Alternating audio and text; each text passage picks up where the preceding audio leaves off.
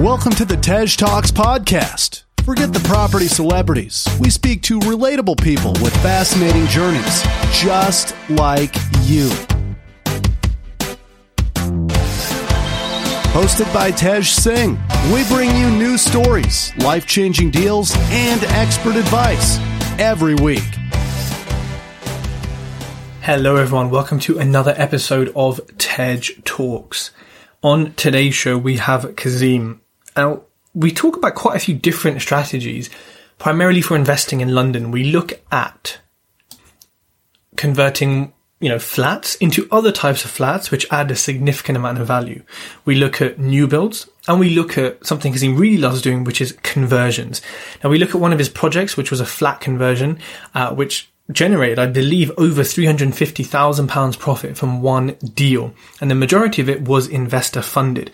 But we talk about how you can potentially start investing in a place like London, or a place where there is a high barrier to entry financially, and the kind of things you need to be looking out for in houses if you want to convert them into flats, or the things you should be looking out for in flats if you want to convert them into different types. So some big profit in here, but really some big learnings. I really like Kazim's approach and attitude. And we also share some similar beliefs around bridging finance, which we definitely touch on the philosophy of bridging, perhaps you could call it. But for me, this is so interesting, especially if you're doing that. You're in that part of, your journey where you're like, do I go north? Do I stay in the south? Oh, I live in London. What do I do? I think this may change your mind a little bit and may shift your perception. But either way, loads of learning. A few people have been asking me if I do mentoring. I do. I'm very selective. I don't do it with many people. I also have my e-learning, which is the kind of deep educational aspect, which I recommend doing first. A lot of people get confused between education and mentoring. And I think there's a big difference between the two. Look, whatever you're interested in, send me a DM on Instagram. Let me see if I can help. Tej.talks. Kazim, welcome to the Tej Talks podcast. Hello. Thank you for having me on. I feel like you're quite new to social media and Instagram, and that's something we'll talk about, because I only I suppose came across you, maybe like a month or two ago. And yeah, I really liked what you were posting, how you were posting it, and the kind of how upfront you were as well about certain things. And I thought, this is interesting. This is something we don't always see that often. And, you invest in and around London, something that, again, I think can seem quite, scary, or it has a high barrier to entry financially. But hopefully today we can maybe break this down and provide people some insight into really what it's like investing in these areas. But before we get to all the awesome interior designs that you were doing, and of course people will go to your Instagram later and they'll check it out, what were you doing before property?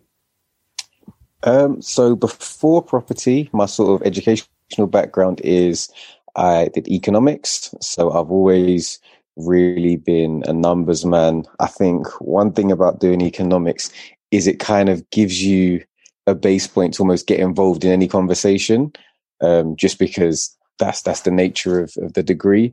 And then it just really, makes you interested in the numbers, and being that the numbers were always seem quite attractive in property. I think that's what drew me towards it. Away from that, I worked in sales for a little while after graduating. I worked in finance for as long as I could manage it, which was just under 5 months, I believe. So you really stuck it out there, innit? Yeah, no, I'm committed to the course. It was, I proper loved economics, but as soon as I started working in finance, it wasn't economics. It was just, okay, there's a slightly transferable skill set here, but it wasn't what I'd studied and really enjoyed. Away from that, I actually had a slightly different path to actually getting into property.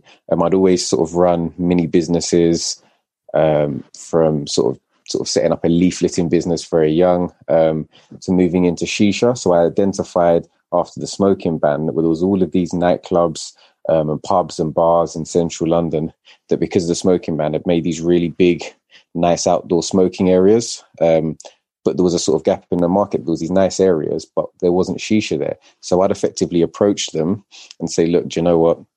I will do shisha in your venue. And the way I approached them was to say, I'll do it for free.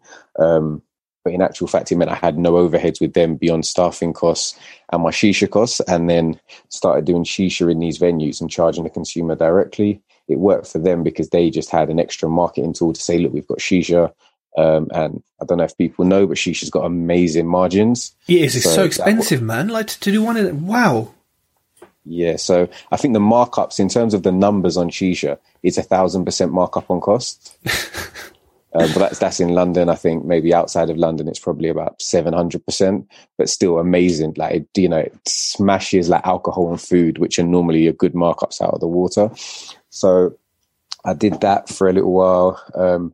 Then approached some festivals like V Festival and the overnight festivals and set up like shisha tents, like 24-hour shisha tents in these festival events that were amazing, because you think you've got sort of 40,000 people that once the acts go off stage at 11 o'clock have nothing to do. So literally all day we were semi-busy, and then throughout the night we were just busy all the way through.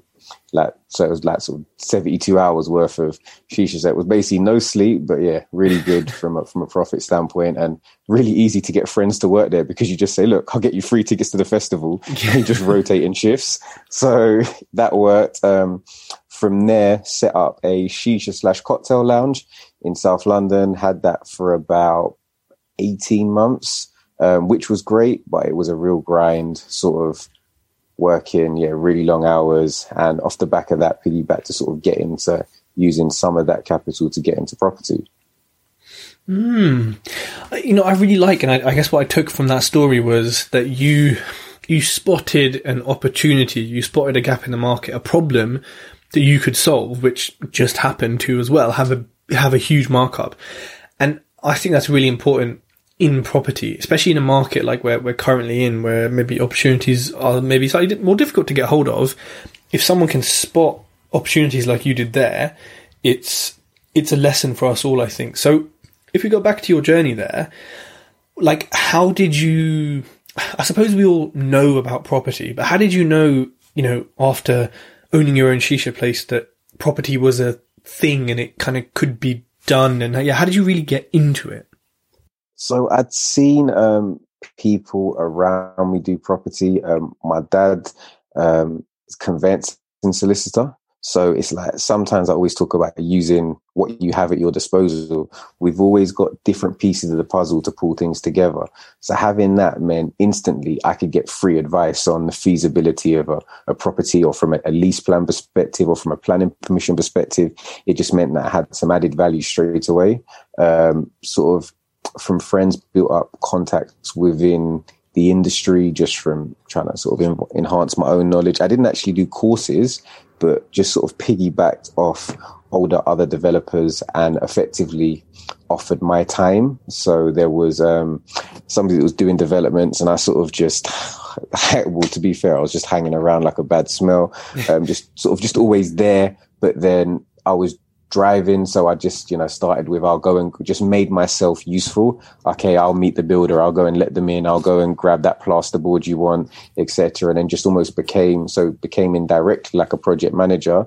And then for the next project, basically sort of spoke about getting paid, weren't really happy with that, so said they offered me a percentage of the profitability of the deal off the back end, to basically PM for free, on the basis that if it makes money, I'll get a percentage of that. And some good project management, some fortunate stuff with the markets kind of being in the right place at the right time, in that they were sort of an upward trending market that meant it was more profitable than originally thought. So my percentages were slightly higher as well. Really then used that experience to I quite quickly I'm an active learner, so learn while doing. So I learned while doing on the job, and then learned while doing through my own projects, sort of with the first project I undertook. Okay. I like that. And I think maybe in the kind of, the society we're in today, maybe we've lost that element of, hustle, or kind of, I think the Americans talk about this a lot, like just one good thing they say, like giving up your sort of like time, not taking money from it, because, what you did there was get experience that it's invaluable. Like, yeah, as good as a course could be, as good as having coffee with someone is never as good as what you did, because like you learn so much. It might come in bits here and there, but that's such an epic experience to kind of do that. And how long did you do that for before you kind of got into it yourself? So literally it was probably over about a 6 to 9 month period. So I was just sort of unofficially working alongside them until another project started that beginning to end was about a 6-month project. But I was still I think I still had the bar at the time, so it was still very much back and forth, and it was a lot of really, really sort of late nights, early mornings, because the bar would be closing at 1, we'd be closing up, sort of get home by 2:30, and then back on sites by sort of 7, and that was for 6-7 days a week for a long period. So it was a grind. It's not to say that, you know, it comes easy, but I think if obviously you realize there's something that you want to do, as much as the courses and the learning, like you said, can be great, I don't think they're, you know, a replacement for the actual activity of actually doing what you want to do. Yeah, I agree. And again, that's the kind of time frame which I suppose maybe again in society people don't necessarily want to commit to, because I suppose, yeah, social media sometimes can make it look like you can have that in a much shorter period of time, but you have to, whether it's learn, whether it's get experience like you did, you have to do something for a certain period of time before doing it yourself. So like you said there, you kind of had all these puzzle pieces, whether it was the hands-on experience, whether it was your father. How did you, you know, I suppose what was your first sort of step into property? What was your first deal, I suppose? My first deal was a deal that I think I wouldn't probably advise other people to go this route, just because it's sort of high risk, high reward. So my first deal was actually a property. It wasn't an auction property, but it was a property that was advertised as sort of cash buyers only because of the condition, and just sort of did the numbers and actually went for a bridging loan for my first property. So it's very much a kind of, in terms of risk and reward strategy, it's a baptism of fire to buy your first property off a bridge without sort of that much experience. It was a 1-bedroom flat. That was, you know, was good size, I think 750 square foot. So so basically how I looked at it was the potential to make it a 2-bedroom just from playing around with layouts and stuff online. And in the area, particularly in London, you know, the addition of an additional bedroom, you're probably looking on average sort of, if purchase price is around sort of 250, 300,000, adding an additional bedroom without even the uplift from the works is probably an extra £40,000.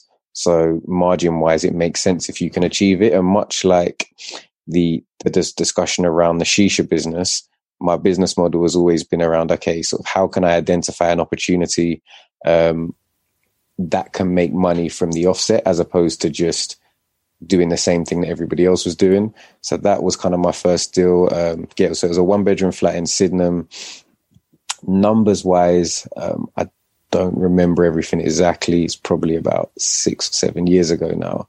But it went, despite the high finance costs, got, you know, there was a sort of different lessons, as you know, sort of fell out of a couple of contractors across the way, learned, you know, the importance of sort of not just trusting everybody's word off the bat and sort of literally project managing sort of very, very tightly.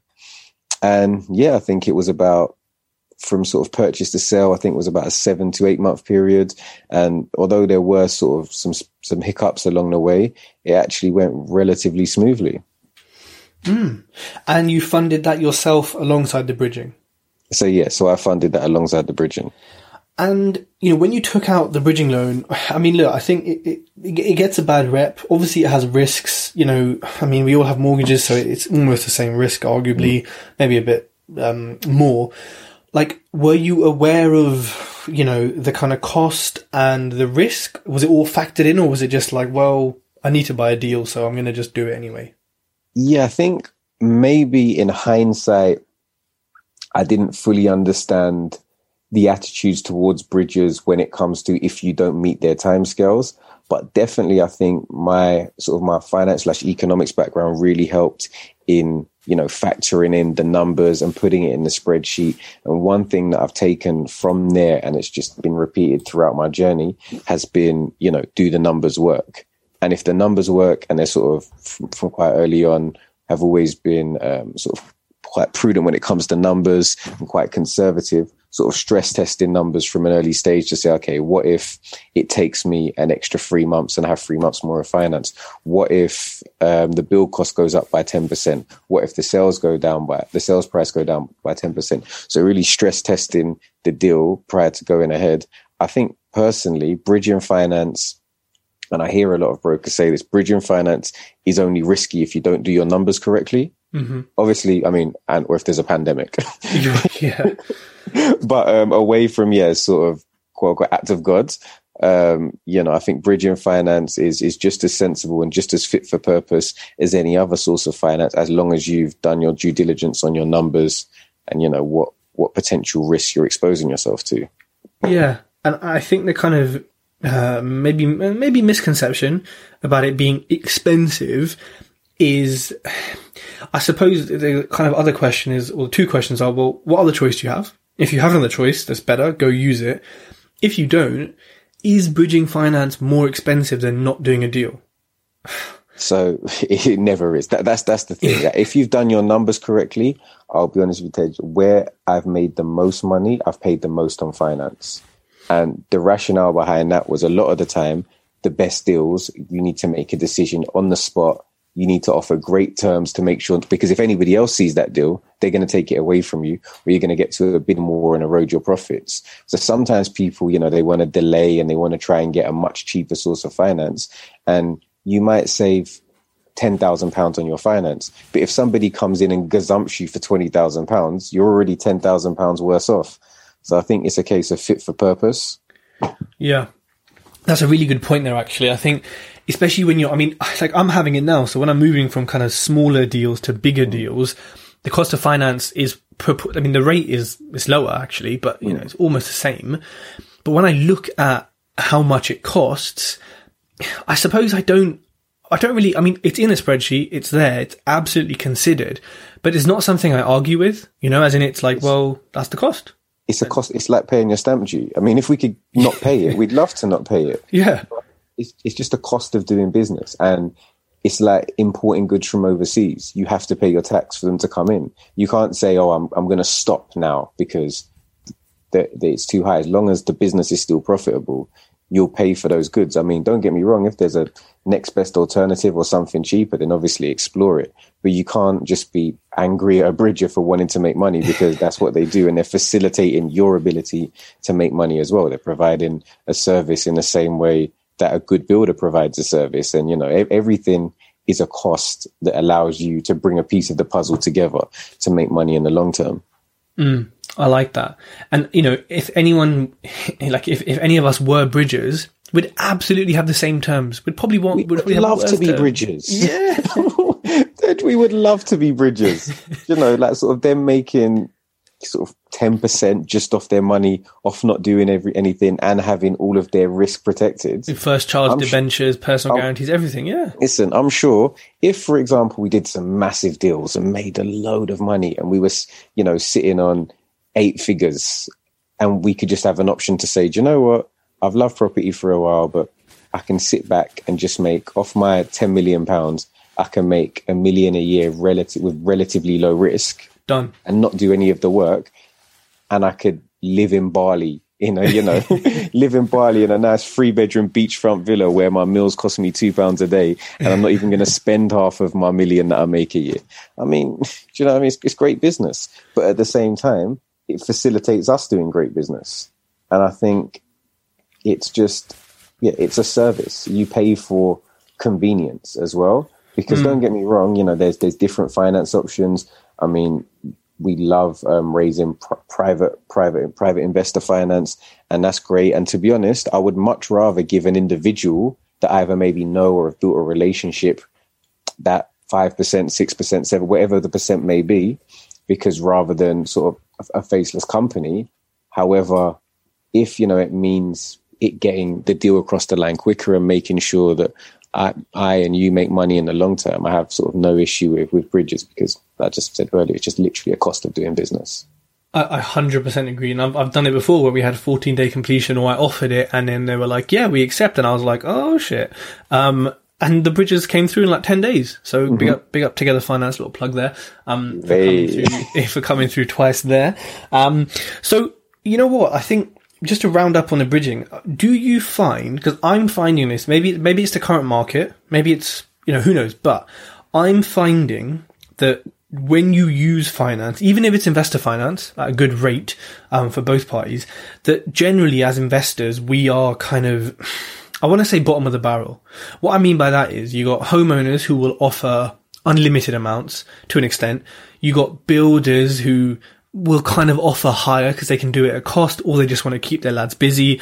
You've then got investors who don't do BRR or don't want to make 25% profit. They're happy with 7. And then you've got us who need, minimum 20, 25%, whatever it is. And we have 40k of finance costs, meaning that our offer is the lowest. Do you find that when you're doing business? So yeah, I mean, it is hard. I think it is getting increasingly harder in this current climate to find a deal, just because we're in a very strange place in that the market, we're all aware there's loads of factors that are potentially going to depress the market in the future. However, sort of the concept of economics is kind of trickle down economics. Consumer confidence doesn't dip and the market doesn't change until your sort of average Joe feels it in their pocket. So we're in a place where the market is sort of artificially maybe inflated through the stamp duty holiday, through bounce back loans and a lot of money floating around that people potentially have invested. Also the fact that there's a stop on evictions, there's a stop on, there's the mortgage holiday and things like that. So I feel the market is in a funny place, whereas investors, we're trying to be quite conservative for our offers because we know that it's going to go somewhere maybe slightly strange in the future. However, I think it is just a case of, as an experienced investor, being able to identify opportunities there are to add value, and also utilizing our expertise to be able to see what other people miss. And I think that's my main sort of takeaway when it comes to finding a deal. If the deal was obvious, that, average Joe person that's buying it as their first time home, or even the other investor that is their first deal, everybody's going to see it. And so the profits are going to be eroded out of the deal. And like I see yourself when you're going and you do loads of viewings, and yeah, credit to you because I struggle to do that many viewings, but you do loads of viewings and see loads of properties, and you can quickly identify, based on my experience, chances are that's not subsidence. That's not 40k worth of damage. That might just be that, that something wasn't installed correctly, or, that damp isn't a massive issue. I can see that it's the downpipe that's leaking on the side of the building. It's not rising damp, and I don't have to tank half the building, for example. So I think a lot of the time, although it is getting harder, us being able to sort of utilize experience to just add value and not expect people to put deals on a plate for us. Yeah. Is kind of what can allow us to maybe sort of work in a more difficult market. Yeah. I like that. That makes a lot of sense. And, so if we go back to your story, after that first deal, like you said, it went fairly straightforward. It was a success. I suppose, what kind of happened after that? How did you progress onto your other deals? So, the reason, so I do flips in London. So I don't generally, now I've built a portfolio, but it wasn't kind of an intended portfolio. My portfolio was built off the basis of, I do a deal, you give me the money I want for it, or I might keep it. Because, London property prices, despite the fact that there can be little dips, generally speaking, they're very safe because it's such a high demand area, like anywhere like New York, like Paris, like parts of LA, there's just such high demand that even as markets are maybe quite slow in other areas, they generally sort of are very much of an upward trend. So I will keep a few properties. But my market's flips in that I don't have unlimited capital as much as I would like to. So for me to be able to go and do more deals and bigger and better deals, I have to take the money out to be able to go again. So that's literally a case of once I work out something that works, I don't see the need to reinvent the wheel. So for the next maybe 10 to 15 deals, they were all basically the same thing. Buying 1-bedroom flats that I made sure, the freeholder was a private individual, not a big firm that was going to charge me an arm and a leg for my license to alter agreements. That could be converted to 2-bedroom flats without the requirement for planning, or not without the requirement for extensions or loft conversions, etc. Or a 2-bedroom flat to a 3-bed, but the best margins were generally from a 1 to a 2 or from a studio to a 1. So just repeated doing the same thing. Went from doing maybe a deal in a year to 2 or 3, and just kind of built up a pipeline of deals like that. That was my first steps, and then went on from there to do conversions, which, buying single units and converting them into flats, and stuff that needed more work. So stuff with loft conversions, extensions, and since then I've done 1 new build as well. Interesting. So let's talk about that flats kind of strategy, because I've seen a few other people doing this as well and talking about it. I mean, I suppose if people are interested in doing that, is it still a valid strategy? And maybe talk us through how you find it and what the kind of key things you're looking for. So, I mean, for me, that is my favorite strategy at the moment, because one reason I love it is the option for potentially multiple exits, which can allow you to mitigate your risk. If you're buying, a rundown property that needs work, your plan A, worst case scenario, a lot of the time can be, okay, if I don't get my plan in, worst case, I'll refurb it as a house and potentially, have a very small loss or break even or a small profit, but as plan A. So it means that you're kind of insulated from risk from day one. All your potential loss is your time, and you're obviously not making money off your money for a period. But then you can have different planning schemes. So depending on the size of the property, it may be 2, 3, 4, 5, however many flats the property can sort of contain, based on its size and its features. So one thing when converting a single dwelling into flats is just making sure you know the area in which you're working in. So again, I work in South London, but again, every council's different. Every council has a different attitude towards conversions and planning as a whole. And also, even though they work off an overriding sort of planning guideline, they all have different requirements. One council may be like, we want all of our flats to have balconies. Some may say the complete opposite. We hate balconies. We want them all to look like the house next door. So it's knowing the area you work in. So I really focus on some particular areas that I know have quite a positive attitude towards conversions and creating more sort of affordable housing within the areas. And then with planning, it's very much a case of just ticking the boxes. So what do they want? What do they want for amenity space? What size gardens do they want per flat? Do they require parking spaces for all flats, or is it flats of a certain size? If you're, converting a house of a 3-bedroom house, are they saying you have to keep an existing 3-bedroom to maintain like a family unit? And just various different factors that making sure when you're looking at a property, it does tick all those boxes, you're most likely to achieve planning.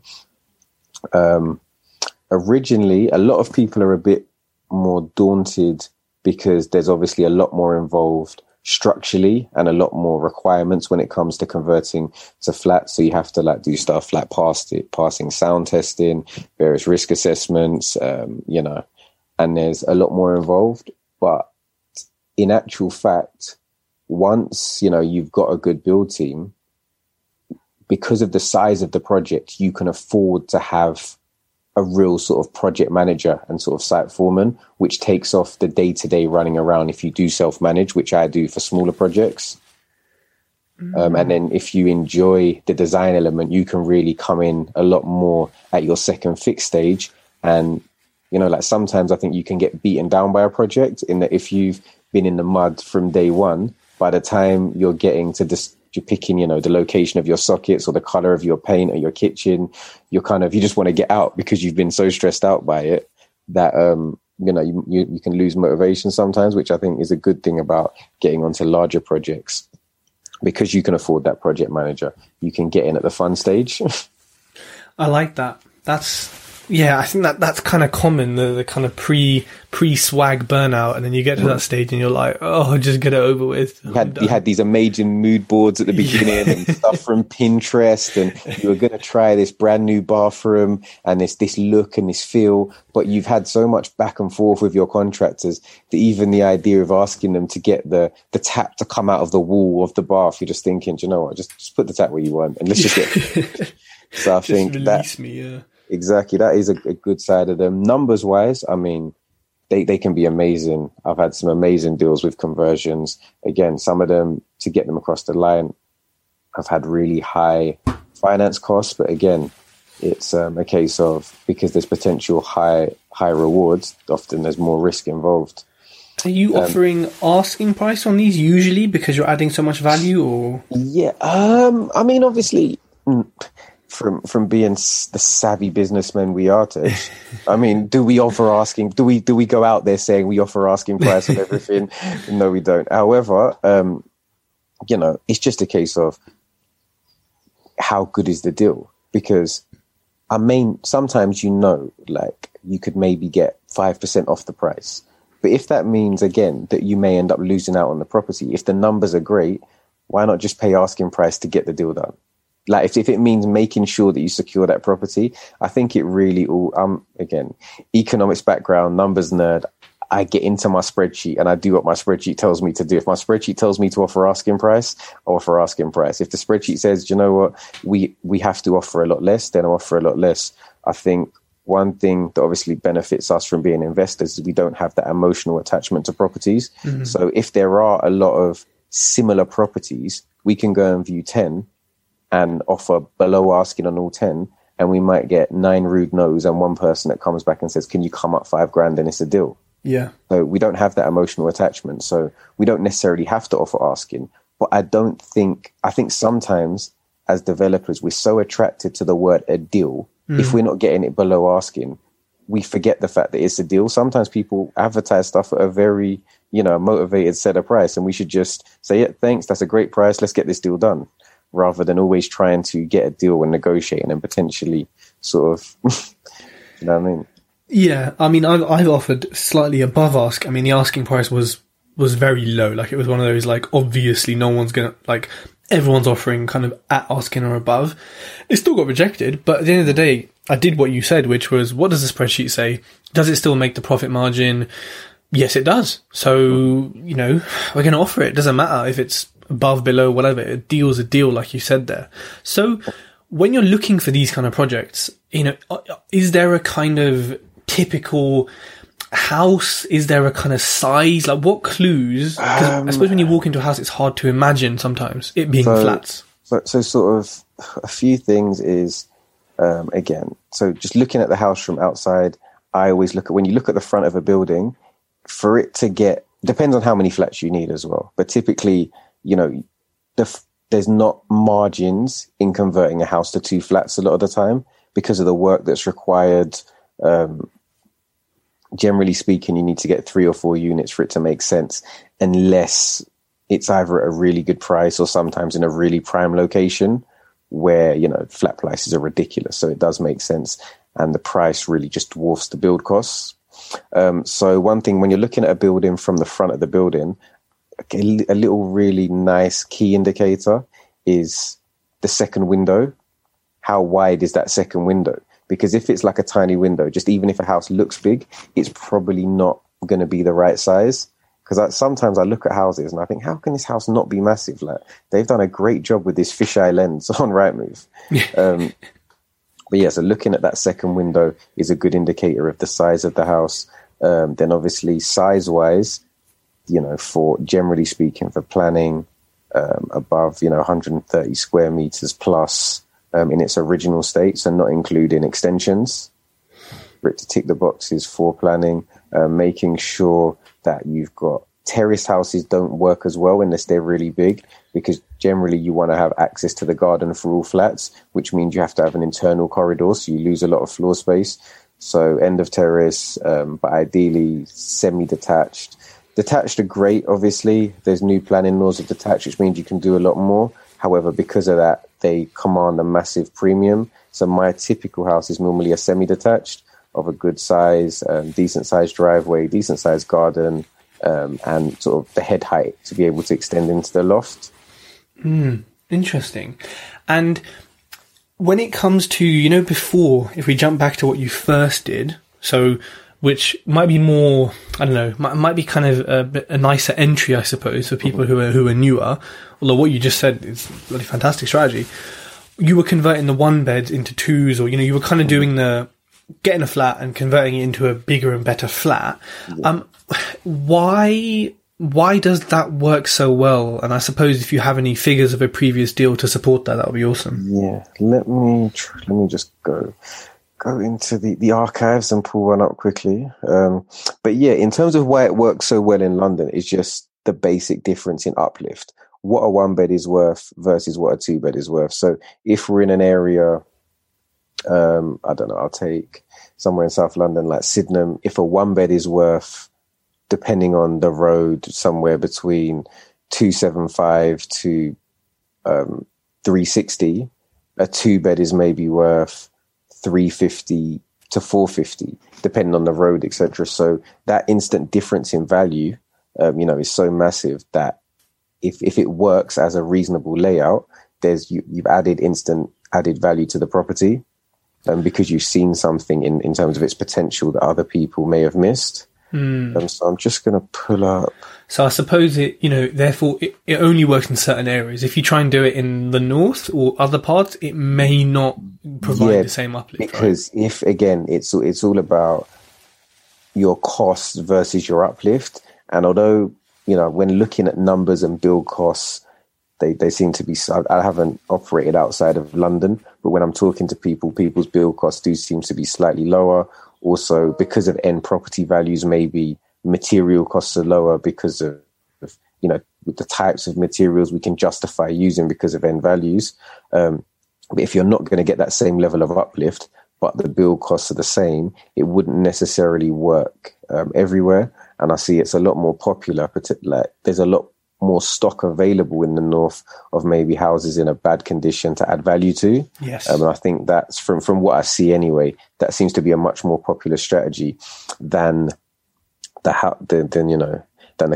conversion of, or the refurbishment of flats. Yeah. But one thing, even when doing it in London, when I'm doing a similar to, so I have done, house just refurbishments, what I tend to focus on is particularly areas that are maybe areas on the cusp of going up in value, buying properties that work great as a refurbishment for now from a sort of buy, refurbish, refinance and rent option, but then also potentially, even though they don't work now numbers wise to convert, in the future as an asset I'm going to retain, I could potentially convert them as and when property values go up.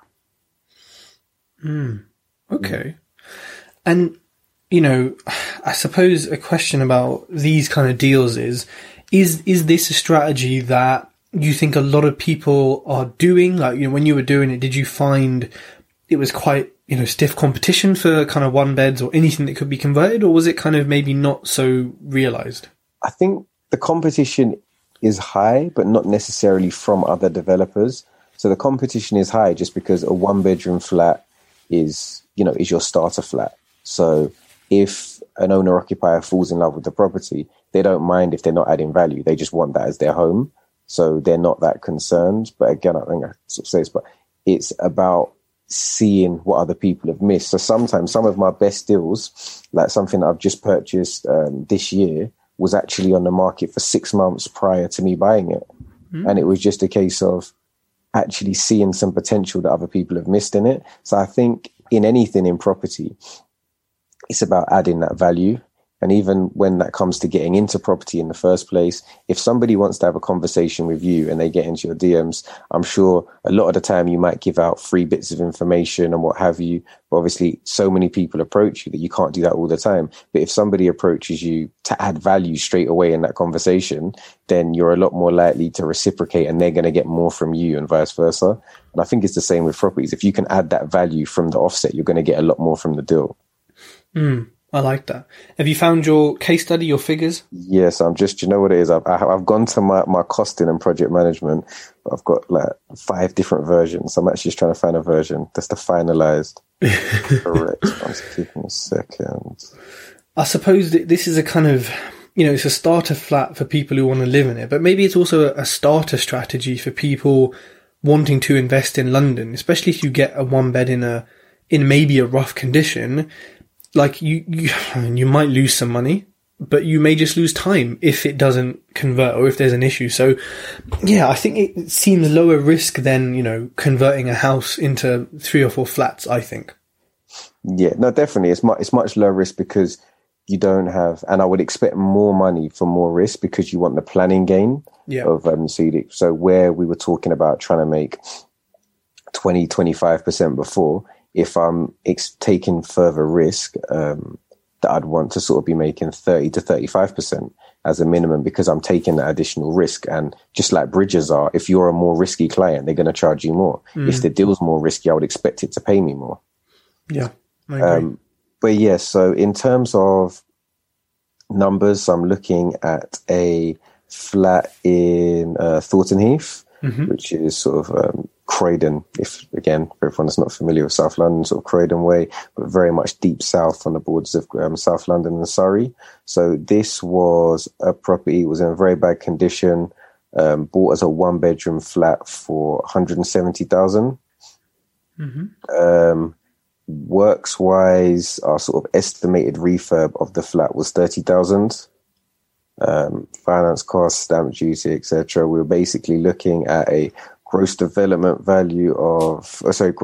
costs of 211,000 and a forecasted sale price of 250,000 over a 6-month period. So in terms of profit on cost, it would be 18%, and profit sort of on the gross development value would be 15%. So again, the numbers weren't what I would look at now potentially, but I think, and also they were quite, using quite sort of low base numbers on what it could potentially sell for. But I do think, if you're prudent with your sales numbers, you can do a deal just to gain that experience, because I know a lot of people like yourself, offer like, they could potentially, offer funding, but with the option to learn while they're doing it. And I think sometimes taking a deal with a lower profit percentage may be worthwhile, as long as you've done your numbers correctly. Like, don't do a deal where you've kind of made up the numbers, but as long as you've done the numbers correctly, you can do a deal with lower potential returns, because what you're going to learn through doing that deal, as long as it's relatively safe, is invaluable. So I agree with you. And that literally was going to be my next question. I have and am, taking a slightly lower percentage on the first, let's say, new build I do, on the first, bigger flip that I do, on the first extension I do, because, like you said, it's going to be such a learning experience that, of course it has to make money and you can't budget the figures, but really what I get from it is going to be worth 10 times that profit on the next deal and the deal after. So I think, you have to be rigid with what you're looking for, but at the same time, you got to flex it, especially if it's from an estate agent who you can see gets multiple deals like this. Exactly, because relationships, if you make 10% off one deal, but then it's about repeat business. If they come back to you because you perform, if you're selling it or if you're renting it, you give it back to the same agent, you build a relationship, that you're gonna have a lot more long-term profits from that initial investment, and that initial 10% is going to multiply. And even with this deal, I mean, like I said, I used the numbers of hoping to sell for 250.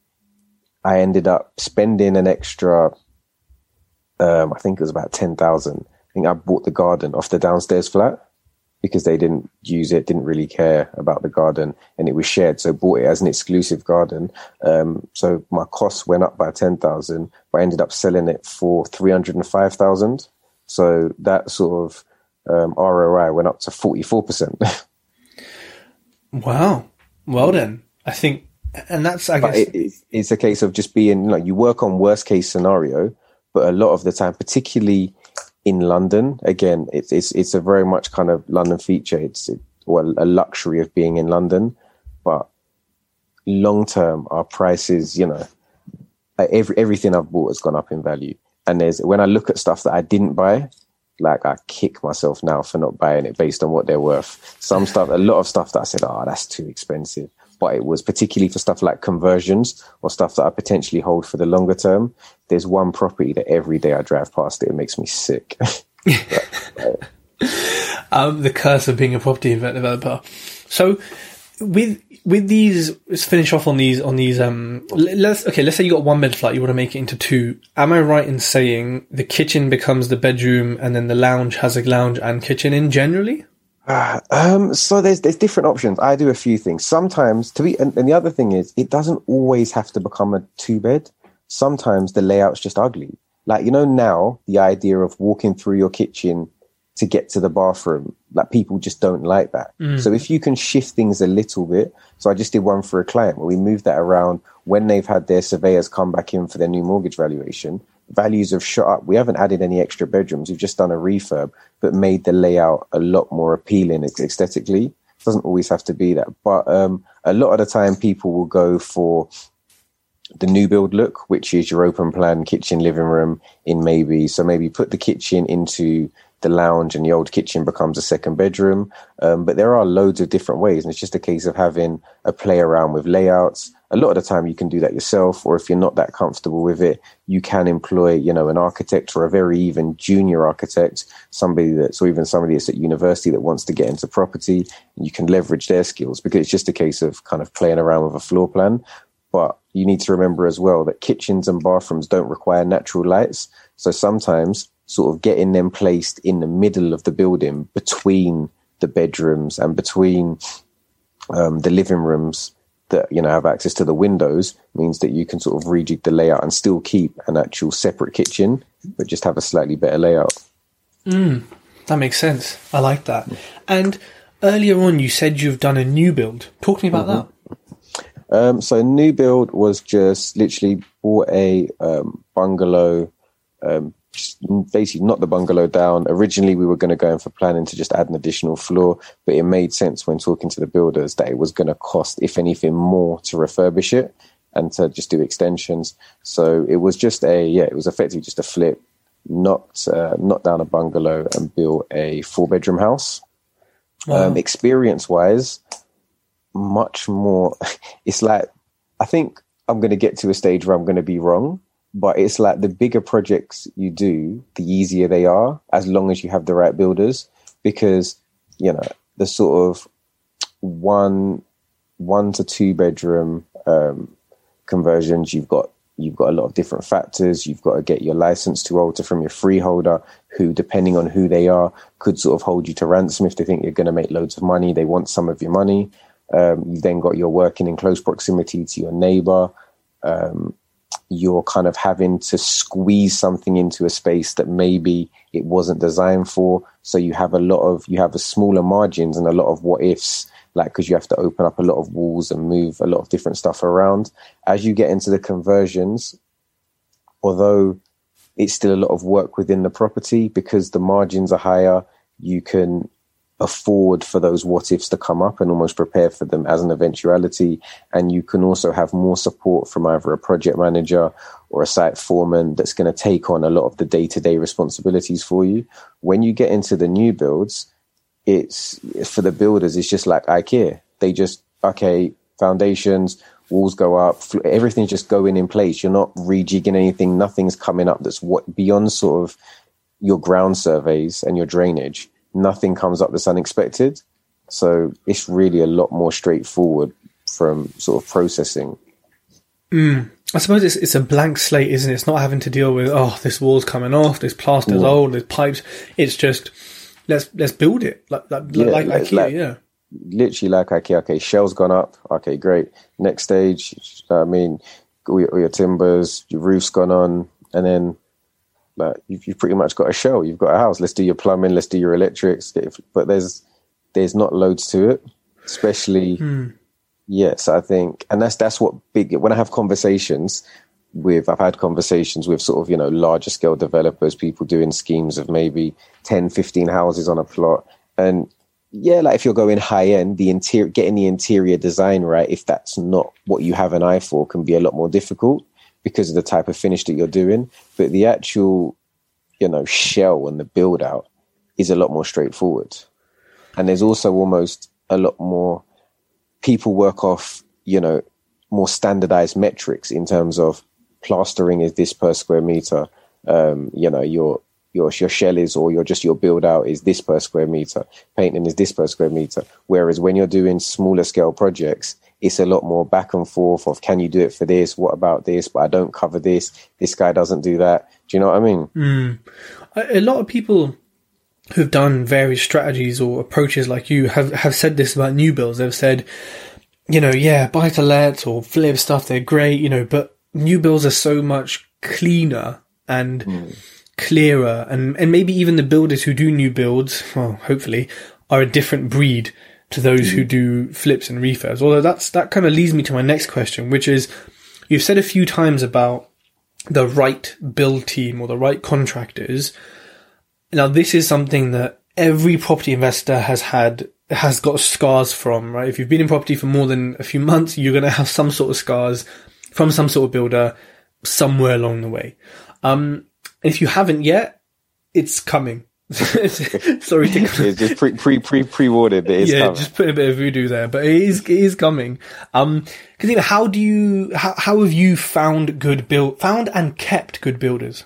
So I've been, like you said, I've had my share of bad builders, but I think particularly because I project manage, I will quickly notice a builder that doesn't know everything or isn't doing stuff correctly. And I think that's one of the benefits, away from obviously not having as much time, of actually self-project managing. I can quickly identify, you're not right for this project. Let's just part ways, as however you take it. But in most cases, if you do it earlier on, it's not as sour. And I think just obviously because I'm repeatedly doing projects, I'm keeping people busy. So when I'm their primary source of income, people have a lot more responsibility towards me, as opposed to somebody who's coming in and coming out and can get work everywhere. So I indirectly have maybe kept, I don't know, sort of 6-7 people as initially as just contractors in direct employment for about 5-6 years. So their kind of responsibility towards me and making sure that they became part of the team before they were the team. After that, I then built out my own construction team, and between projects now, I actually offer my own build team as a cash flow, to obviously cash flow my own projects. I now complete projects for other developers or owner occupiers. But in terms of initially finding that team, personal recommendations, like can't speak highly enough. If somebody tells you they were great and you can see their work, or you can see their work from a year ago and it's still great and they're still not complaining, you know what I mean? Grab that person with both hands, because you can't beat those personal recommendations. If you don't have somebody within the industry already that can recommend you a builder, when you are using the portals, whether it be Trust a Tradesman or Find My Builder or Rated People, use those. Obviously, you can look at the online reviews, but take them with a pinch of salt. But when they've said, okay, they've done these projects, ask, the builders to go and see those projects they're currently working on. If possible, speak to their existing clients, find out, how it's going. Then also do take the time for you to prepare the contract with your builder.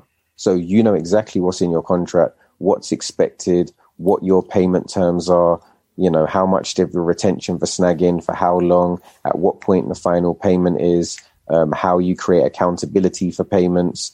Because what a lot of people will do is they'll start a build and they'll just be led by the builder, telling them, effectively expecting the builder to do everything for them, and not take a sort of a degree of accountability that they are your builder, but they're working for you. So you almost need to work like their manager and make sure they're delivering, what you want from them. I like that. And I think the devil's in the details, right? In terms of what's in the contract, what's in the spec, what's been agreed. If something diverges from it, there shouldn't be an argument. It should be, listen, go read the spec, go read what we agreed. And that's for both parties. Yeah, I think as much as you can have, like some people have the most fancy contracts that, they're 20 pages long and they say all these things that this has to be built in line with this X, Y, and Z. And there's so many things in the contract. But for me, I have like a final summary page, particularly if, for example, my builder's doing like first fix and materials. It says, me as the client will be buying tiles, bathroom suite, X, Y, Z. If it's not listed here, take it that it's not my responsibility and will be bought by the builder.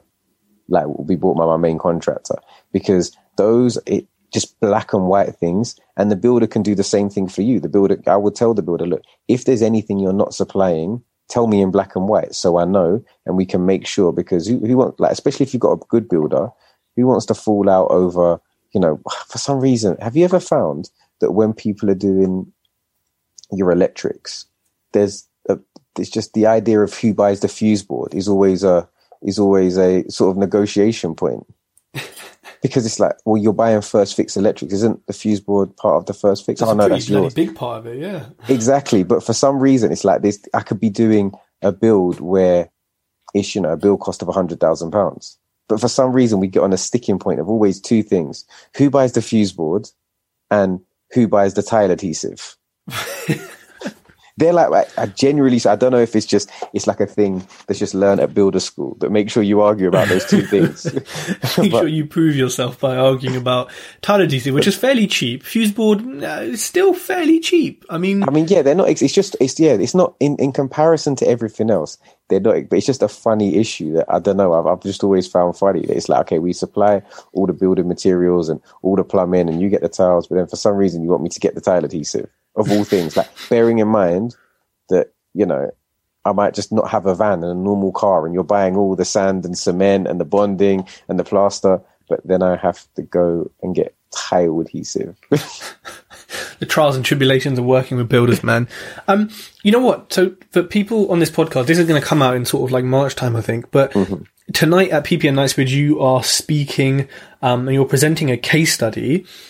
Could you maybe compress that and just share with us a kind of top level case study now that you're going to share with us, and the figures of it, so people know, so people know the reward that comes from what you do. You just want a sneak peek before tonight. You can act really informed when we speak about it. Yeah, tonight, like, oh my God, wow, I've never seen this deal before. Sure, you're looking like, and I'm sure, I reckon that cost about 450. I was spot on.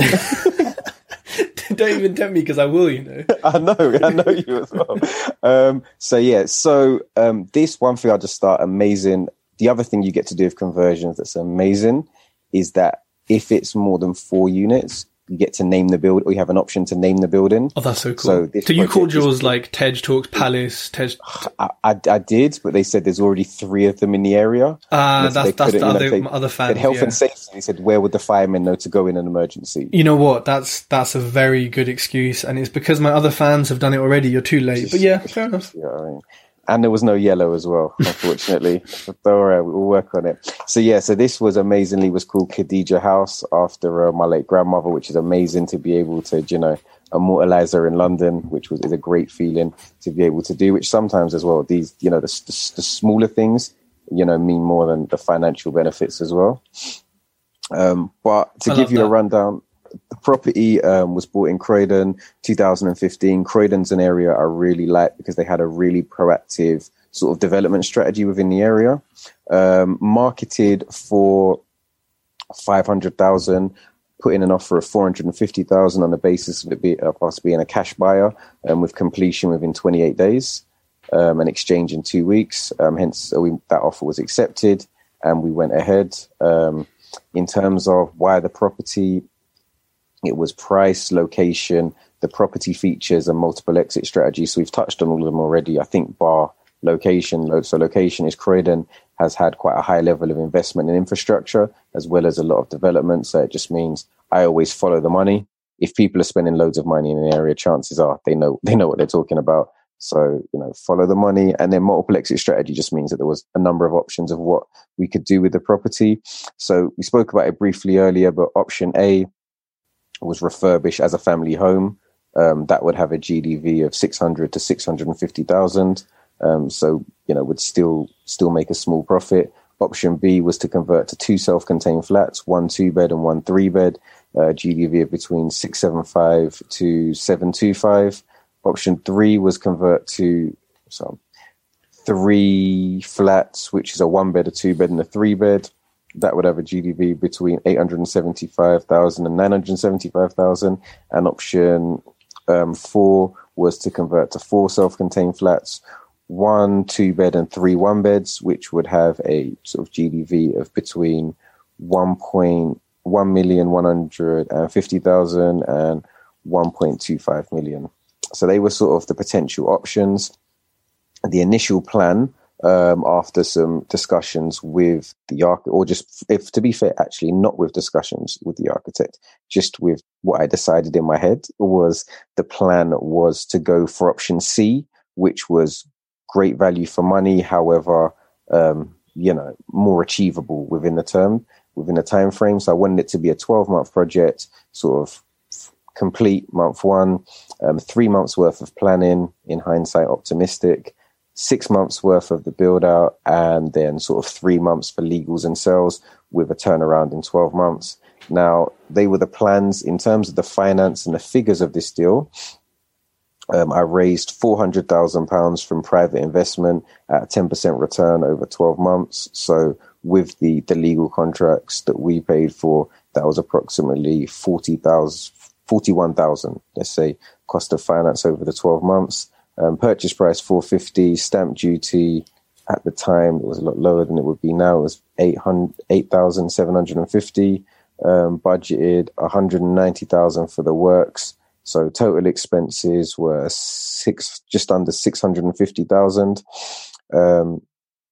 The sales price, again, that we targeted, we took sort of the lower end of the GDV, which was 900,000. And then by the time you take into account the cost of sales, which is the estate agent fees, and the cost of finance, total expenses were 706,000. So profits potentially would be 194,000 with a return on investment of 54%. Mm-hmm. So that was the initial plans. Like I said, 3-bed on the ground floor, 2-bed on the first, and then a 1-bedroom in the loft. Just made sure, in terms of talking about it, ticking the boxes, there was plans to have 2 parking spaces, because any flat in this area that has 2 or more bedrooms requires a parking space, bike racks for all flats, bin storage, and then maintain a similar look to the rest of the buildings on the road, as well as garden access for all flats. But there's loads of different sayings in regards to this, but they say everybody's got a plan until they get punched in the face. And I think that kind of is the same for property. So my initial plan, again, 12-month process, 3 flats, relatively straightforward was my planning. But then when I spoke to my architect and my planning consultant in more depth, we decided to go for pre-planning, which in hindsight was a great thing to do, but it did take, you're dealing with councils, they take as long as they like. So pre-planning itself took 3 months. Wow. We then went for full planning for the 3 flats, but in the pre-planning discussions, we kind of hinted at a scheme for 4 flats, which, to be fair, they had quite a positive attitude towards, but they said we had to build certain parts of the build first. We couldn't apply for it as a single application. So we had to do our loft conversion prior being able to do that. So months 7 to 12, we worked on what was planned option 3 of the 3 flats, but simultaneously put in an application for the 4th unit, which we achieved sort of end of month 12. We got planning, which meant we had to go back and redo a lot of the building work, and also complete a 4.5 by 8 meter rear extension. Add that on, sort of reconfigure a lot of things, make a few changes. So I had sort of a further 5 months worth of work taking us to month 18. Then the sales took slightly longer. So sales and legals for a number of different things took slightly longer than expected. So about 6 months to sell everything. So at the end of basically just short of 2 years, we were all done, repaid the investor. Investor was still happy. At sort of month 6, we renegotiated terms to make it a between 18 to 24 month finance agreement. So they still got paid on the same terms as 10% per annum. And yeah, that worked out quite well. In terms of a project summary, So it was great. The actual return on investment, so our own investment as opposed to what we borrowed from the private investor, was 117%, and the profit on cost was 54%. Overall, the GDV fell just short of our top end. I think if you remember, I said we said the top end it could be for the 4 flats was 1,250,000, and we did 1,225,000. Total profits were 390,000. Damn. Yeah, so that's kind of the headline numbers on the deal. One thing sort of in terms of key lessons learned, which I always think reflection on deals, you could just look at a deal and be like, I've made so much money, this is great, I don't need to learn anything else. But one thing I highlighted, I just went through sort of 10 things. I always like to try and find 10 things that I could have done better or could learn more about going forward. So pre-planning timeframes is one thing that, because you're asking a favor from the council, like, excuse me, can you give us a bit of help? Like, yeah, sure, but you wait as long as we say.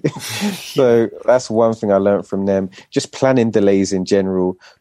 You're working with somebody, you have no option to go for anybody else, and there's no manager to speak to because you want something from them. So just expect planning delays. Like, just factor in planning delays and expect them, because if you don't, you're going to end up pulling your hair out. Also, if you've got a scheme where there are multiple options, 1 with your contractors, 2 with just the way in which you build stuff out, just obviously factoring in additional works and changing plans. We had some crazy stuff, like there's a tram on just off the road where the development was carried out. The tram decided to crash, which meant because the roads were blocked, apparently it meant they could cancel our TFL permit to work on the roads for 3 months. So getting in new services in was a massive delay. Had a couple structural issues that we remedied, but just obviously, again, lack on any viewing, just taking into account what could be. Extended finance costs were, for this deal, they weren't the end of the world, because 10% is a good percentage, and the investor didn't have, they didn't have a fix, something they need. They didn't have really fixed timeframes of when they needed that return. So they were happy with getting a return for a longer period of time. But obviously, I think from one thing I learned is working into your contracts to make sure that you have a what if scenario with your investor. Because let's say, it was somebody who, not to say wasn't nice, but obviously they potentially could just really need their money. Imagine they tried to force a sell or force something of the property through breach of contract sort of mid-deal. You could end up having to either sell your deal or get more expensive finance. I think just making sure you have, a kind of what if scenario within your finance contracts as well is pretty key when raising private finance. Working with neighbors as well, particularly for these deals. You're going to be working next door to somebody, being a nuisance, if we're honest, for the better part of a year. So just building those relationships. I saw the good and the bad of this in this deal. Had a great relationship with one neighbor. To be fair, no, actually, had a good relationship with both neighbors. However, I think one neighbor cost me a lot of money, which is why I say it's bad. But they're actually really nice. Honestly, they let us park on their driveway. There was no issues. They sort of didn't really complain about much, and we got on with them. So yeah, both neighbors were nice, but one we got on so well with, to the point that to get that additional unit, they had to approve our 4.5 meter extension. So rather than just put the plans in and hope they decomplained, we sat down with them, went for dinner, explained to them what we wanted to do, how it's going to add value, to the property. Also, the fact that if we do it, it's for something they could potentially do. They then came back to us and said, actually, how much does it cost to build an extension? So I used my build team, and we put in simultaneous plans with the neighbor that we were adjoined to with the party wall to both do the same extension at the same time. I built their extension at the same time for cost price, but that was what allowed us to get the 4 flats, which is just a kind of an example of sometimes, not being sort of too money orientated. Like, somebody wants me to do something for them, let me charge them a normal premium. Doing it at cost is what allowed us to achieve the profits that we did in that deal. And then my last thing is the TFL permits. I don't really have anything to add, but thanks, TFL. I love that. I mean, amazing lessons there. And like, yeah, I think we can be too focused on our own development. And like you said, maybe charging a premium or doing this, doing that. But really the bigger picture is it helped you and it helped the neighbor and it all worked out. And I think as property investors and developers, we should look at that a little bit more often. Cool. So, Kazim, we have reached the end of the podcast. It's been very, very interesting. Last question. If you could have dinner with any 3 people in the world, dead or alive, who would it be and what would you eat? Let me get to my food first, because I really like filet steak, butterflied. People are going to hate me, but I like it medium well because I do. And it's fine because it's a big steak and I butterflied it and it's not really medium well. It's closer to medium. But if I say medium in a nice restaurant, you're going to give me it rare. So I'm going to say medium well. And I'm going to have that with some nice potatoes, mashed potato, peppercorn sauce, and a Coke in a glass bottle with lemon and ice. In terms of who I would meet and why, I think I met when I was very young my great grandma, who was a repatriated slave from Brazil. So we've got like some Brazilian names in the family. I would love to just meet some of my own family. So I'm going to say either my great grandma or my granddad, who I never got to meet because he passed like when my dad was about 3. But I think definitely just to learn more. I think you can't learn more than learning about yourself and where you came from. So I think I would love to meet some family that I didn't get to meet. This is very difficult. I mean, I'll take family if you want. I mean, because I'm sure I think for me, I think very much, that's who I, for me, I think I'm very much, I'd just love to meet my own family. I think other people are great. Like there's loads of people that inspire me, but I think in reality, I'd be lying if I said if it wasn't family that I'd like to meet. Just on both sides, just to meet, just to know. I feel you can't, I think from a personal development perspective, knowing about yourself and where you came from, particularly as being, sort of second generation, like migrants, that there's so much that we don't know about ourselves that I think that experience will be invaluable. I love that. Kazim, if people want to get a hold of you, what is your Instagram tag? So Instagram is property by Kazi, all one word. I'm Kazim, but I can be Kazi or I can be Kaz. But yeah, just make sure you reach out to me and follow me on Instagram. That's pretty much the only place I am, to be fair. Like I think you mentioned at the beginning, I'm pretty new to social media. Been on it for about 6-7 months, but really enjoying it. And yeah, I'm actually enjoying networking and being friendly. So come and be friendly.